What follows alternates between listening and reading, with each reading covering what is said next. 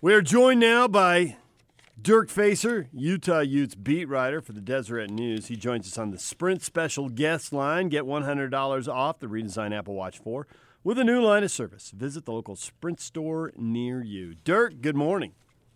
Good morning, guys. How are you? Well, we were just considering the commissioner's plan to have 9 a.m. games and what that would mean for you. You would have hours to meet your deadline. There'd be all kinds of pressure on you to turn out like the greatest game story ever with hours to craft all those words. Or you'd have to write like 10 sidebars and you'd just be buried under an avalanche of work. You know how it works. That's the latter. Hey, the game's early. Why don't you write about this, this, and this? And, it'll be interesting. I looked up with all this talk. Since Utah's joined the Pac-12, they're 8-2 in games that start at noon or earlier. So it would be a good thing for the Utes, but I kind of agree with what you guys are saying. Those windows later in the day are more important. And I just wonder what kind of quality of football they can put out week after week if it'll be Oregon State and Colorado with the early one. So with practice starting here very, very soon, there's a change. There's no opportunity for the media to view practice this year in training camp, which is extremely different. It used to be, well, back in the day, you could go for the whole time. Then they narrowed it down. And I think the last few years, it's been the last 20 minutes or so. This year, zero. What are they hiding? That's interesting. They're probably hiding a lot of good stuff. It's going to be interesting. You guys have been to the practices, and that it was always kind of funny that sometimes somebody would say they saw so-and-so complete 7 of 8 practices or throws during practice and such. And I'm like, all we saw were wind sprints. I don't know where you saw that. So the reporting will probably be a little tighter. And if you have sources, it's not a bad thing. If you don't, it's going to be rough. But, in exchange for not having the access to the practices, at least we get to go up there 4 days and interview instead of 3. So there was a trade-off there. But, there's something secret going on in the laboratory, apparently. Dirk. Do you get enough of these in print? Don't you have some gems? You need to come on the radio and share some of this stuff. There's something secret in the laboratory. I can make stuff up too. I'm pretty good at that. But no, it's just an interesting time. It used to be the Utah BYU week was always shut down. Obviously we couldn't watch any practice then. And now for the whole season, it's going to be different. And then I understand the Monday press conferences may not feature players this year, so we'll just have Coach Whitt. So things are changing. The access is getting a little tighter, but we'll see if it ultimately pays off for the Utes, if it's even a variable at all. So do you expect how soon do you expect to see Britton Covey at 100% out there? You think he's ready for the opener? He's ready for the conference opener? I had a chance to watch him work, hang out with him, watch him work out and do his rehab over the summer. He really wants to play in that BYU game. He's a Utah County kid. He's always dreamed of playing in LaBelle Edwards Stadium, and this is his last opportunity to do so with next year's game being in Salt Lake. He really wants to get back for that, but it's going to be close. It's going to be real close, and I don't think they're going to take any chances, to get him in that game if they need to sit him. And then is Idaho State the second game or Northern Illinois? I wouldn't be surprised if he's not completely 100% that they'll try to get him there by the start of conference for that USC game. But I know he really wants to play in that BYU game, and so we'll see if he can do it. But he is working his tail off to get there. Surprised that they were the overwhelming favorite to win the South. Not to win the South, but the overwhelming favorite. Yeah, that kind of surprised me. I think I heard you guys talking a little bit about the poll and all that. And from what I understand this year, instead of just anybody that registered to come to the meetings, they took 3 voters from each of the teams, which I think would make it 36 voters. And I guess one guy decided not to vote. But to get 33 is it's almost mind-boggling, and I don't know if that's an indictment on the Utes or the state of the Pac-12 South. But, you come away from these meetings, I don't know, PK, if you got the same thing talking to all these people, but, you sense, even though it's kind of a train wreck to South, you sense some optimism from ASU, from USC, from UCLA, Arizona. It's interesting. You come away from the meetings and you wonder, is that really accurate that the overwhelming choice. But I think all things considered, and especially with Utah's defensive line being as strong as they are, with 2 All-American candidates and maybe 3, it's hard to overlook them. So one of the cool things about going here is you do get this FaceTime and you get to talk to these other coaches and players, and otherwise everything ends up so Utah-centric. You see everything through the filter through this. What do you learn about these other schools? What did you pick up that you didn't know when you went to it?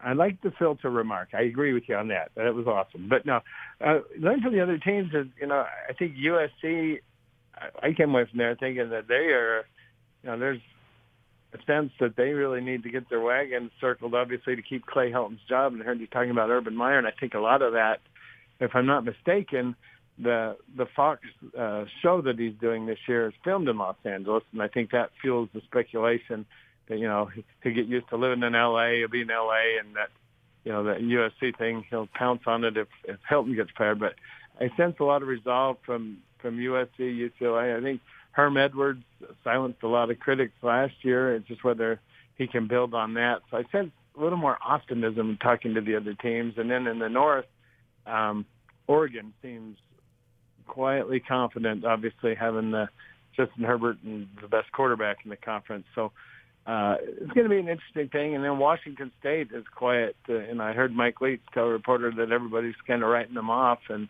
I think he likes being in that position. So, that'll be fun to watch and see. And so I guess, maybe it's, fall media days optimism, but that's kind of what I came away with. These guys are a little more confident than I would have given them credit for the league as a whole. But they've got to prove some things, obviously. So Zach Moss will be able to run the ball, and they've got a decent staple of running backs behind him. So there's no question in my mind they'll do what they've been able to do for several years now. But they can change coordinators all they want. Until I see them actually have an effective and explosive passing game, I'm going to have my doubts. Do you think this year will be better? Yeah, well, I guess I'd start off with, could it be worse? I mean, it does have to be better, and I think it will be. But, if you look at the receiving core, one guy on the team had more than 32 catches, and that's Britton Covey, and he's going in a little hobbled right now. So these other receivers need to step up, and they need to be able to catch the ball. And, Brian Thompson, they're excited to get him back. Damari Simpkins, they've got Solomon Enos. They've got some Jalen Dixon. There's some guys that seem to have the potential to do it, but 30 catches in 13 games isn't necessarily going to get it done. So they need some guys to step up other than Britton Covey, and especially if Covey is going to take a couple weeks to get completely healthy. So if you got one guy you're keeping your eye on, is there one guy more likely to step up, or is it really somebody coming out of the pack? They seem to be really high on Brian Thompson, and he's, he'll be a sophomore and didn't play much last season. I think he got in the Holiday Bowl and made one catch, but it was a redshirt year basically, and they're high on him. And then Damari Simpkins is somebody they've been talking about, since he arrived with Zach Moss and Tyler Huntley to step up and do some things. And, Samson Nakua. I mean, they've got a core of guys. They just need somebody to step up. And, Solomon Enos is obviously another guy that they're high on. There's a lot of potential there, but they need some guys to catch the ball. And, I think they're going to try to do that because obviously the run game's solid and they'll be able to do what they want to do there. But I agree with you, PK. They need to be able to throw the football. I also think that the kicking game could be a problem, not so much with the punting, but the place kicking. And obviously they've been sensational. And we all spoke to Kyle about it last week, and he's saying, well, we'll go through training camp and make a decision. Well, last time you had an opening at place kicking, you went through training camp and you made the wrong decision because you didn't even choose Gay. You chose somebody else. So I don't know that I can base it on what happens in training camp. I have to wait till I see in the season. You can kick as many field goals as you want in training camp, but Gay did not win the job his junior year in training camp. He was not the first kicker out there. He then took it over and ended up with a brilliant career. So how much concern do you have there? I think it's huge. I think the guys they have Jaden Redding in there, and then they have Andrew. I think his last name's pronounced Strzok, and he saw some limited action at UCLA. Came over as a grad transfer, but from what I understand, and I know it's late, and we may get some word next week, but I know they were pounding the transfer portal really hard looking for a kicker, and to bring somebody in to, they have scholarship available, and they want to, find somebody to win that job. I don't know if, haven't got any word if they found anybody, but I know they were hitting the weeds pretty hard looking for somebody. But that's a huge area because it's been such a source of strength for the Utes the last couple of years. And, if they don't have a reliable kicker, heck, it might be one of those situations where they go for it every time. So that actually makes short, doesn't it? Makes on 4th and short, 4th and a yard or two with Moss. It doesn't seem like a Kyle thing to do, but it does seem like the right thing to do, doesn't it? Yeah, no. If you don't have a choice, Kyle likes to play the percentages, and if the percentage of getting first down is just a little bit higher than your kicker. But then also you got you got to show the kicker some confidence, whoever wins the job. So somebody really needs to step forward. And I, like I said, I don't know if there was anybody out there in the transfer portal that they could necessarily get, but I wouldn't be surprised if another candidate joins the mix when camp opens later this week or shortly thereafter. But, it could be too late at this point. So you spoke of optimism, and certainly Media Day, we've been going it every year back, long time if you include the other conferences.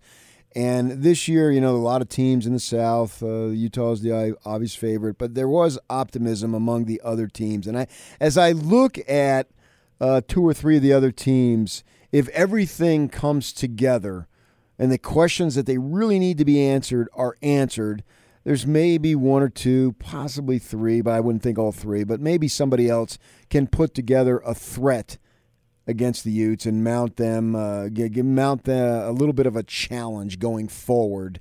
Who would you say would you pick? It's assuming that there is at least one team where everything comes together. Who could mount that challenge against Utah? Yeah, I kind of think it's USC, and I think obviously the Pac-12 opener with Utah at USC on a Friday night could be a huge game. USC obviously has a tougher Pac-12 schedule than Utah does, so that one game might be negated if they were to win. But I just can't believe a desperate USC team or coach is coaching for his job and the talent they have down there that they'll be bad again. That would surprise me. I think they're going to be much improved. UCLA with Chip Kelly, they spend a lot of money to bring him in. That wouldn't surprise me. And then I don't know what you think, PK, but obviously what Herm Edwards is doing at ASU, there's a lot of optimism there. Last year there was a lot of doubt, and I think he silenced some critics just by, they weren't awesome, but they were better than I think a lot of people expected. So basically, you wouldn't be surprised Arizona's got a senior quarterback. If everything lights up, anyone could do it except Colorado, who is the one team who actually has gone from 6th to 1st back to 6th. There they are, the Buffs, right? The Buffs are the only ones that have remember that magical season where they climbed to the top. You look at this division, and this is about the 9th year of the league. All 6 teams have won an outright title in the Pac-12 South. Nobody has repeated. Now, UCLA went to the first 2 Pac-12 championship games, but they went to the first one because USC wasn't eligible. So you can kind of throw that one out. But nobody has repeated in the South, and that says something. That, like I said, DJ, that there's always a team that's maybe capable of climbing up there and doing it. But I'm not going to bet on the Buffs this year. But the other teams wouldn't surprise me. Arizona, it depends if they can get Tate back to where he was 2 years ago before someone took the job, if they'll be competitive. But I kind of think USC is the main threat for Utah.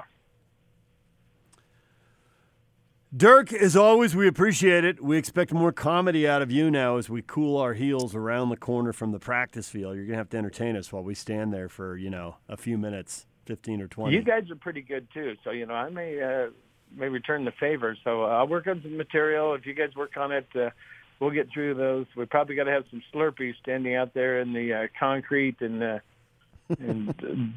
sweating like pigs. But it'll be fun. But you guys do a great job, and I appreciate you having me on. Now, before you go, Dirk, be careful Sure. on those Slurpees because the Dirk Facer that we know is no longer around. A much skinnier version of Dirk Facer is there. You've dropped how many now? About 85, but I couldn't get much fatter than I was. So it's the old Frank Layden joke of throwing the deck chairs off the Queen Mary. But we're working on it, and nothing like a doctor reading you the riot act to get you to do it. So, all right, there you go. Well, good work, Dirk. Keep it up. Thanks, guys. I appreciate it, and I will see you outside the gates, so to speak.